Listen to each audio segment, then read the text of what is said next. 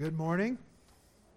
If you take your Bibles, turn along with me to the book of Nahum, chapter 2.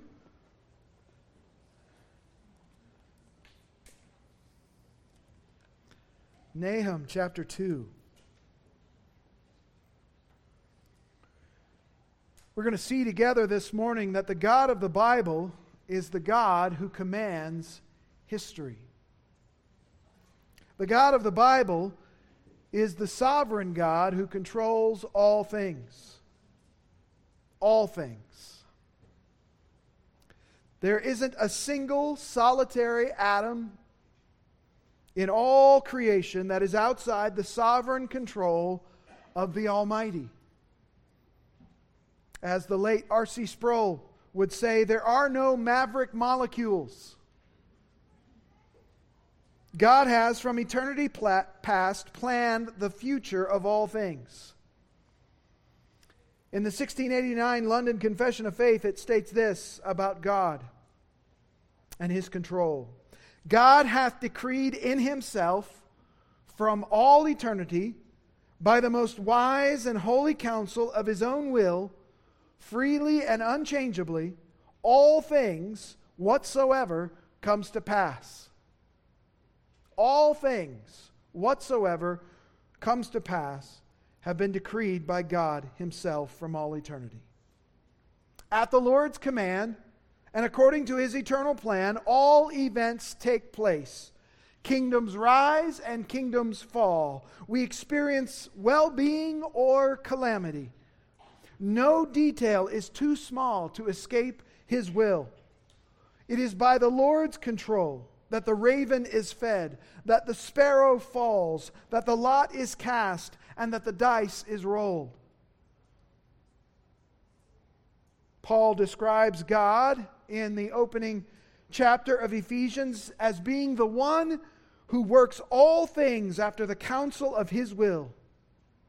History is made at God's command. Did you know that 27% of the Bible is prophecy? 27% of the Bible was prophecy when it was written. The Bible contains 1,817 prophecies of one kind or another. And prophecy is just pre-written history. Now that kind of hurts your brain to think about a little bit, but that's what it is. Prophecy is the record of what happened before it happens. Prophecy is possible because God knows the end from the beginning, doesn't He? And as the sovereign one who controls all things, God commands history. And the Bible is filled with examples of this. God promised Abraham that from he and his wife Sarah would come many descendants. He promised that to them when they were advanced in age, beyond the age of being able to have children.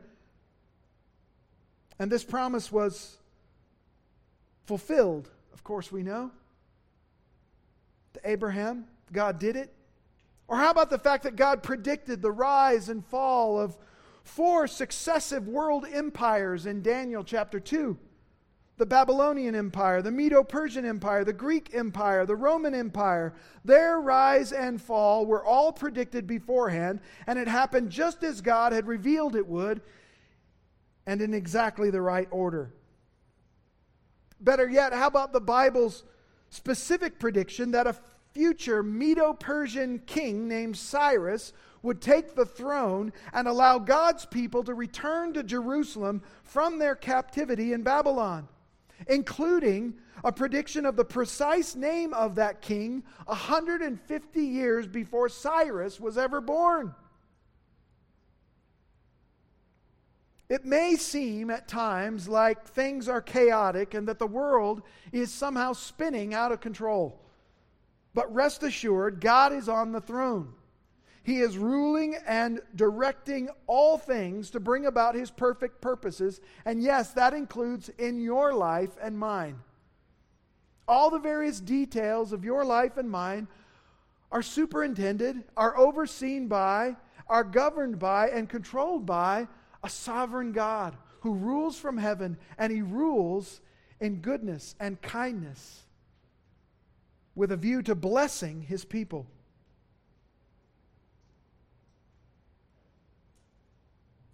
Rest assured, God is on the throne. In our text this morning, we're going to see another example of God commanding history. God, through the prophet Nahum, predicts the fall of Assyria and the destruction of its capital city, Nineveh, 30 years before any of these things ever occurred. This prediction came at the very time when Assyria was at its strongest. And yet, as we will see, all things happen just as Nahum foretold. The truth that God commands history should be a matter of great concern for the unbeliever, for they will one day face His judgment if they do not repent and believe on the Lord Jesus Christ. But for the believer, the truth that God commands history should be a great peace and a source of great confidence, knowing that God is on His throne and that He is working actively every day, every moment, for our blessing, for our good, and ultimately for our joy. So look with me at Nahum chapter 2. We'll begin reading in verse 3, and I'll read through the end of the chapter, as we see the God who commands history in action. Nahum chapter 2, verse 3. The shields of his mighty men are colored red.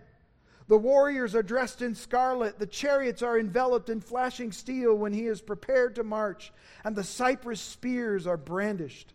The chariots race madly in the streets. They rush wildly in the squares. Their appearance is like torches. They dash to and fro like lightning flashes. He remembers his nobles. They stumble in their march. They hurry to her wall, and the mantlet is set up. The gates of the rivers are opened, and the palace is dissolved. It is fixed. She is stripped. She is carried away, and her handmaids are moaning like the sound of doves, beating their breasts. Though Nineveh was like a pool of water throughout her days, now they are fleeing. Stop, stop, but no one turns back. Plunder the silver, plunder the gold, for there is no limit to the treasure. Wealth from every kind of desirable object. She is emptied.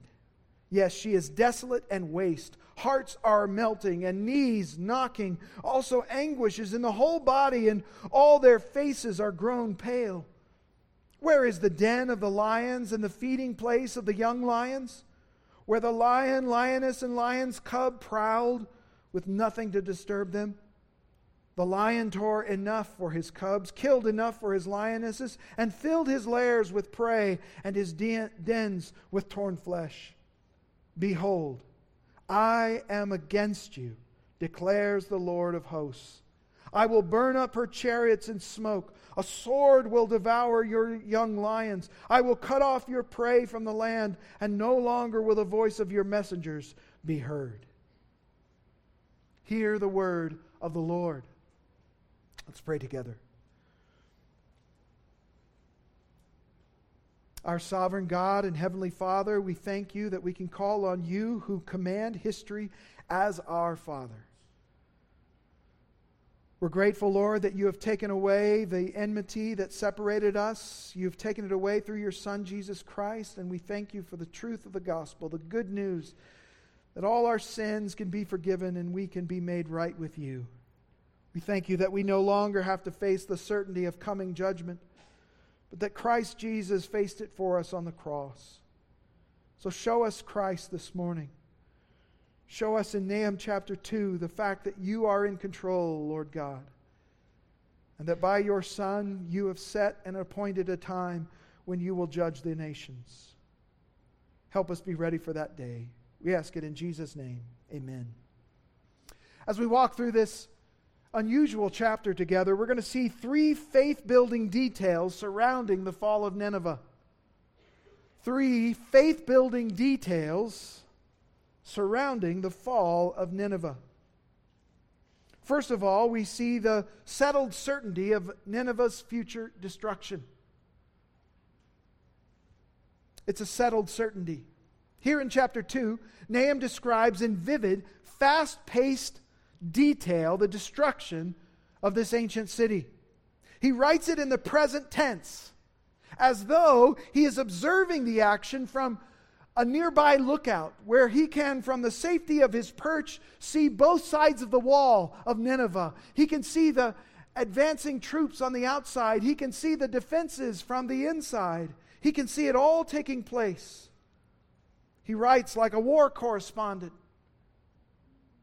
sending dispatches from the front lines, except for the fact that he writes here in poetry rather than prose.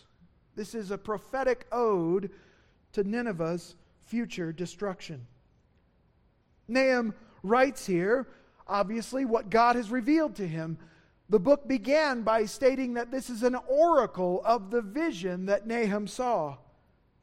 Nahum is writing around 640 BC. We know from historical accounts that the fall of Nineveh occurred on August 10th, 612 BC. So Nahum is writing of the coming downfall and destruction of Nineveh and of the nation of Assyria nearly 3 decades before any of this took place. That makes these descriptions of Nineveh's destruction prophetic.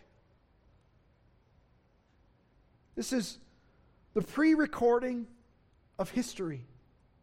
In less than 30 years, the great nation of Assyria and the great city of Nineveh will be brought down, and it will be ground into rubble. So great was its destruction that the city of Nineveh became almost lost to history and was even thought by some to be just a myth until its rediscovery by archaeologists in 1847, confirming yet again the truthfulness and the trustworthiness of the Bible. You can trust the Word of God. Throughout verses 3 through 10 of chapter 2, Nahum records what he sees using the present tense, though these events lie far ahead in the future.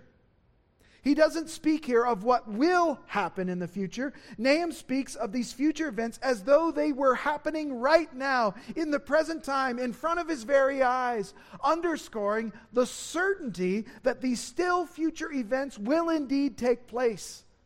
It's as though they're happening right now. Isaiah made similar predictions about Assyria's downfall. Isaiah 14, 24 through 27. Here's what the Lord of hosts has sworn, saying, surely, just as I have intended, so it has happened, and just as I have planned it, so it will stand, to break Assyria in my land, and I will trample him on my mountains. Then his yoke will be removed from them, and his burden removed from their shoulder. This is the plan devised against the whole earth, and this is the hand that is stretched out against all nations. For the Lord of hosts has planned, and who can frustrate it? And as for his stretched out hand, who can turn it back? Isaiah and Nahum write together with one purpose and one aim: to present God as the all-powerful ruler over all things, over all nations, over all events, and that nothing and no one can stop him from accomplishing his purposes. The settled certainty of the prediction of Nineveh's future destruction and its eventual fulfillment should serve to strengthen our faith in the God who commands history. So that's the first faith-building detail. The second is this: the incredible specificity of Nineveh's future destruction.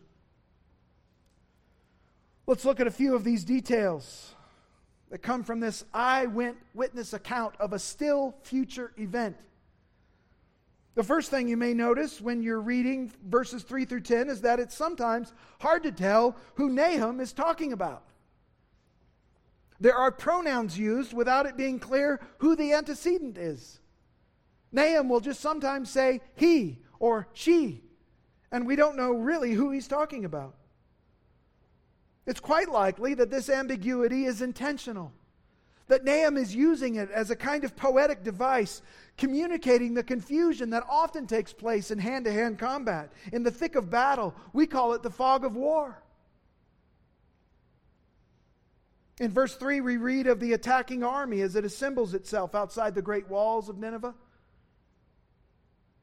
Their shields are red and the soldiers are dressed in scarlet. We know from Ezekiel 23:14 that the Babylonians wore red in battle.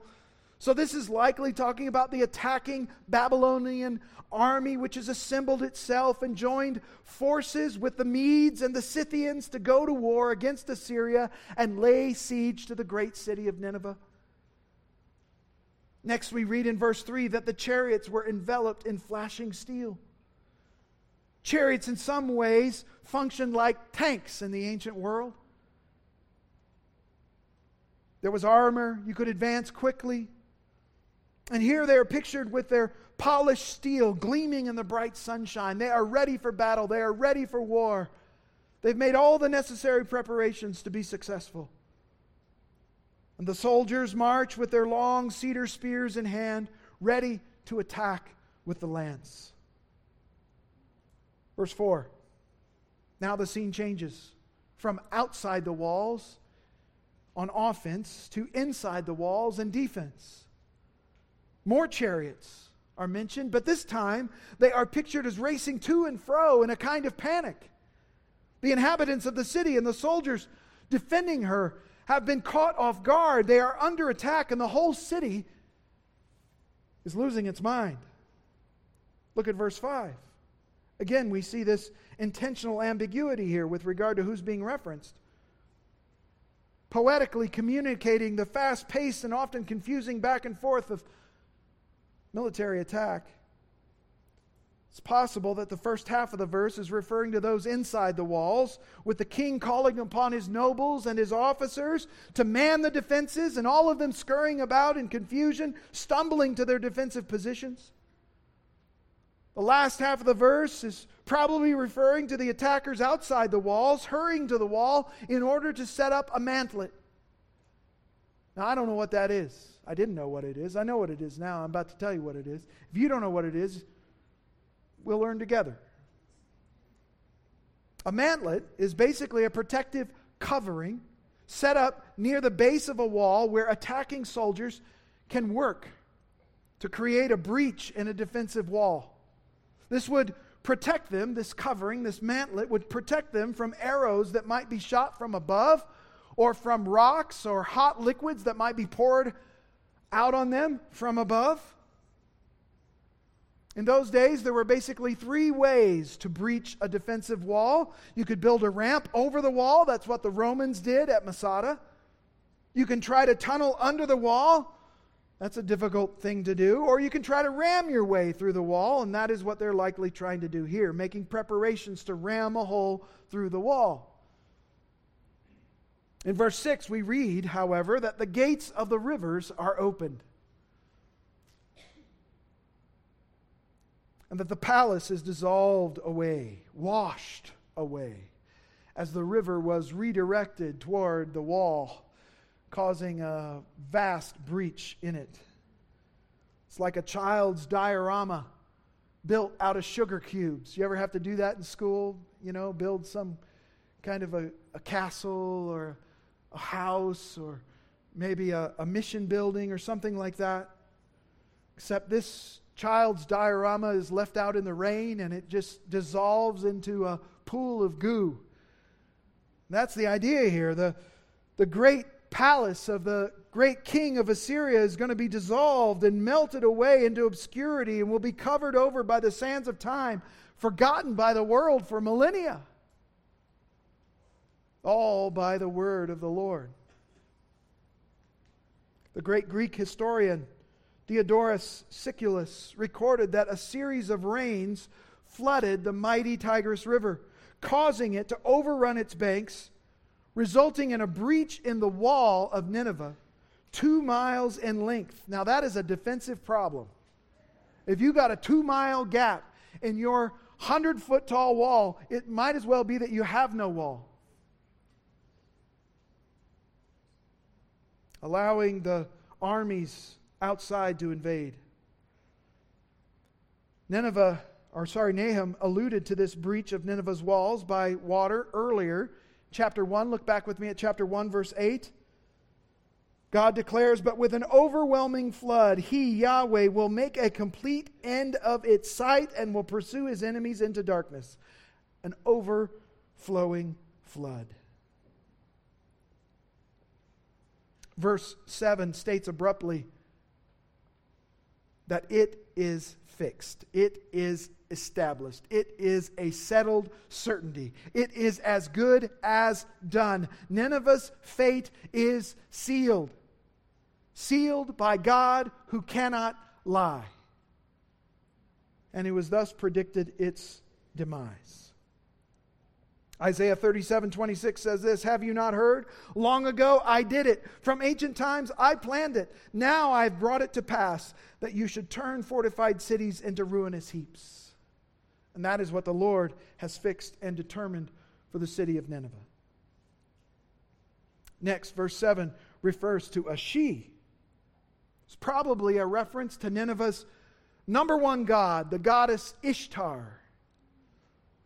The goddess's statue would have been humiliated by taking it from her temple and carrying it away by Nineveh's enemies. This is something invading armies would routinely do. They would go immediately to the temples and they would sack the temples. They would take all of the gods out of the temples and carry them off to their own homelands as a token of their victory. The Philistines did this with the Ark of the Covenant, and they quickly regretted it. 1 Samuel 5 tells the humorous story of what took place when the Ark of God came up against their god, Dagon. You can read it later. The handmaids of Ishtar and of the king are pictured here in verse 7 as weeping and moaning in the face of their imminent defeat. They're beating on their breasts as a sign of their mourning and of the dread of what is to come. Look at verse 8. Previously, Nineveh was like a pool of water, as calm as glass, calm within her firm banks of defensive walls that were 100 feet tall and 30 feet thick. But now there is panic everywhere. People are fleeing and wailing. Soldiers are deserting their posts. People yell, "Stop, stop!" But no one listens or turns back because the time of defense has passed. Now it's every man for himself. Now it's time to head for the hills. Now it's time to run for your life. Verse 9 shifts to the invading army, who've now breached the wall and they're inside the city and they're crying out to one another, "Plunder the city! Plunder the gold!" Nineveh was the richest city in the world. Assyria had done an incredible job of raiding the countryside and of taking the plunder of the surrounding nations as they defeated them one by one, picking them off and carrying their riches home with them. Well, now all of Nineveh's riches are ripe for the picking. To the victor goes the spoils. Verse 10 summarizes the fall of mighty Nineveh. She is emptied. The once great city has been looted, reduced to rubble. Her inhabitants are all either dead or captured or have fled.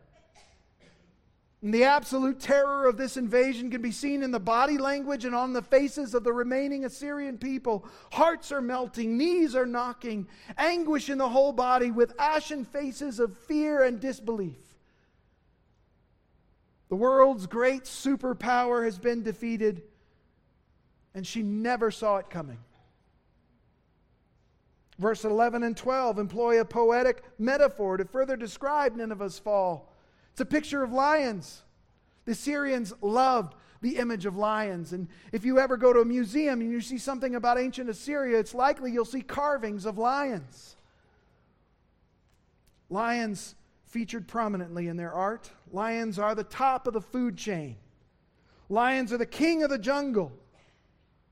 And from the safety of their den, lions all eat together. Lion, lioness, the young. They all eat together the prey that's been hunted and torn to pieces and brought back to the lair.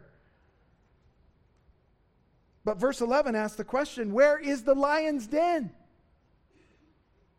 It's been destroyed. It's crumbled. The lion's den of Nineveh has been destroyed, and the lions have been destroyed along with it. They've been defanged. A long period of Assyrian dominion, cruelty, slaughter, and pillage has come to an abrupt end. Their time is up, and their pride has been destroyed by the God who commands history. What we have in verses 3 through 12 is a play-by-play of Assyria's demise, the downfall of the world's first superpower. Remember, the things that are being written here in Nahum won't actually transpire for another 30 years. Assyria, at the time Nahum is writing, is still at its zenith of power and domination. Assyria was not on the downgrade at this point. It was still on the uprise, still rising in strength. And this is why it all must have seemed so unreal to Nahum's readers and listeners. Perhaps it seemed even laughable. How could the great Assyrian army be bested? How could the city of Nineveh, with its 30-foot thick walls, 100 feet tall, ever be destroyed? How was any of this even possible? Well, friends, when you're tempted to doubt God and how things could possibly happen that He's predicted, remember what Jesus said, that with man this is impossible, but with God all things are possible. Nothing is difficult for God. Nothing.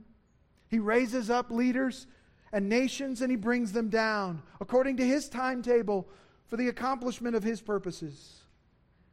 And that's because God commands history. Daniel 2:21 says it is God who changes the times and the epochs. He removes kings and establishes kings. He gives wisdom to wise men and knowledge to men of understanding. It's the wise person and the person of understanding who realizes that God is the one who commands history. The specificity of Nineveh's future destruction and the fact that it indeed happened 30 years later, just as Nahum described it here, should build our faith in the God who commands history. It should build our faith in His promises. It should build our faith in His prophecies. And it should build our faith in His power to do what to us seems utterly impossible. To God, nothing is impossible because He is the God who commands history. Thirdly, a third faith-building detail from the destruction of Nineveh is how we see the ultimate authority behind Nineveh's future destruction. Look at verse 13 of chapter 2. Behold, I am against you, declares the Lord of hosts. I will burn up her chariots in smoke. A sword will devour your young lions. I will cut off your prey from the land, and no longer will the voice of your messengers be heard. Ultimately, Nineveh, we know, wasn't destroyed because of the alliance between the Babylonians and the Medes and the Scythians. Ultimately, Assyria wasn't brought down by a torrent of water that was unleashed against her walls and that flooded her majestic palaces and temples. Ultimately, what brought Nineveh to destruction and Assyria to her knees was Yahweh, the divine warrior, commanding history. God, the holy and just judge of all the earth, had announced His guilty verdict against this wicked city, and the result was its utter destruction. God says in verse 13, behold, Assyria, Nineveh, I am against you. Beloved, I cannot think of any more terrifying words than those. For the Lord of hosts, the Lord who commands all things, who commands angelic armies, to say, behold, I am against you. And the truth is, as long as we stay in our sins and our rebellion against the God who made us, God is against us. Our sin has made us His enemies. Our sin has separated us from God and made us justly deserving of the judgment that He has pronounced over us. But God, in His mercy and grace, has provided a way for us to go from being His foes to being His friends. From being His enemies to being His emissaries. To go from being His adversaries to being the objects of His divine affection. James 4:6 says this, that God is opposed to the proud, but He gives grace to the humble. God is opposed to the proud, but He gives grace to the humble. To those who are humble enough to confess their sin and repent of their life of rebellion, God offers grace and forgiveness abundant in supply through His Son, Jesus Christ, who went to the cross and died for you and for me, who faced God's just judgment and God's just wrath against our sins, so that we might be accepted by God and made friends and more than friends, co-heirs with Jesus Christ. The truth that God was the ultimate authority behind the destruction of Nineveh should shake the proud confidence of those who continue in their sin and rebellion. But it should also, in the same way, be a pillow of comfort to those who've been forgiven by God's grace in Jesus Christ. Because Jesus tasted all of God's just wrath for you. He swallowed the cup of God's wrath fully for you and for me, so that we'll never face it. Instead, we look forward to the time when we will be welcomed home to heavenly reward, to eternal joy, all because of God's grace and mercy in Jesus. As we've seen this morning, the God of the Bible commands history. God foretells what will happen, and what He foretells always comes to pass, just as He said. This is seen nowhere more clearly than in the life and death and resurrection of Jesus Christ. It was prophesied long before the birth of Jesus that the Messiah would be born in Bethlehem, born of a virgin, raised in Nazareth, visited by wise men. The Bible predicted Jesus' death, burial, and resurrection. Jesus Himself told His disciples in Matthew 16:21, it says that from that time Jesus began to show His disciples that He must go to Jerusalem and suffer many things from the elders and the chief priests and the scribes, and be killed and be raised up on the third day. This is what Jesus was regularly telling His disciples. But they couldn't believe their ears. It was all too much. It seemed impossible. It seemed ridiculous. It seemed laughable. But when all things happened just as Jesus said that they would, on Resurrection Sunday, when the disciples visited the empty tomb, they were greeted by an angel who said in Matthew 28:6, He is not here, for He has risen just as He said. Come see the place where He was lying. Friends, Jesus is risen. He is risen in fulfillment of prophecy, pre-recorded history. All things happened just as Jesus said they would, because Jesus Himself is the God who commands history. And Jesus has promised to come back again. At His second coming, He is going to give those who trust in Him eternal joy and blessedness forever in His presence. And this same Jesus who comes back will also exercise eternal judgment on all those who do not believe on Him. But the good news is that the timing of Jesus' second coming hasn't happened yet.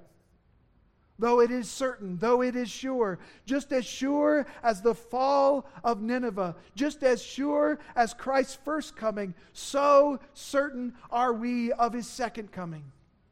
But it hasn't happened yet, because Jesus is patient.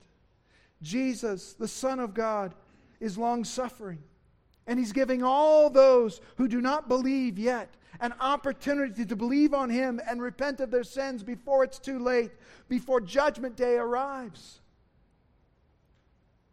Because Jesus is the God who commands history. And He has appointed a day when all will stand before Him. Friends, this morning, before you leave here, make sure you're on the right side of history. And the right side of the God who commands history by trusting in Jesus Christ alone. Christian, this morning you have reason to take courage, to sleep well, to rest in God's sovereign control over all things. Because He is good, He is strong, He is devoted to your good, and you can trust Him with everything. Because He's in control, and He's the God who commands history. Let's pray together. Lord, give us greater faith than we currently have. Faith in You, not in ourselves, not in our abilities, not in our wisdom, but faith in You and faith in the Lord Jesus Christ, who on the cross faced the full wrath of God against our sin and rebellion, who satisfied that wrath and purchased our redemption through His blood. Thank You, Jesus. Thank You that You are the God who commands history. And thank You that the promise of Your second coming is just as sure and certain as the promise of Your first coming. And just as You fulfilled that first coming in every detail, so You will fulfill the predictions of Your second coming. Lord God, may every person in here be ready by trusting in You, Lord Jesus. We ask this in Christ's name. Amen.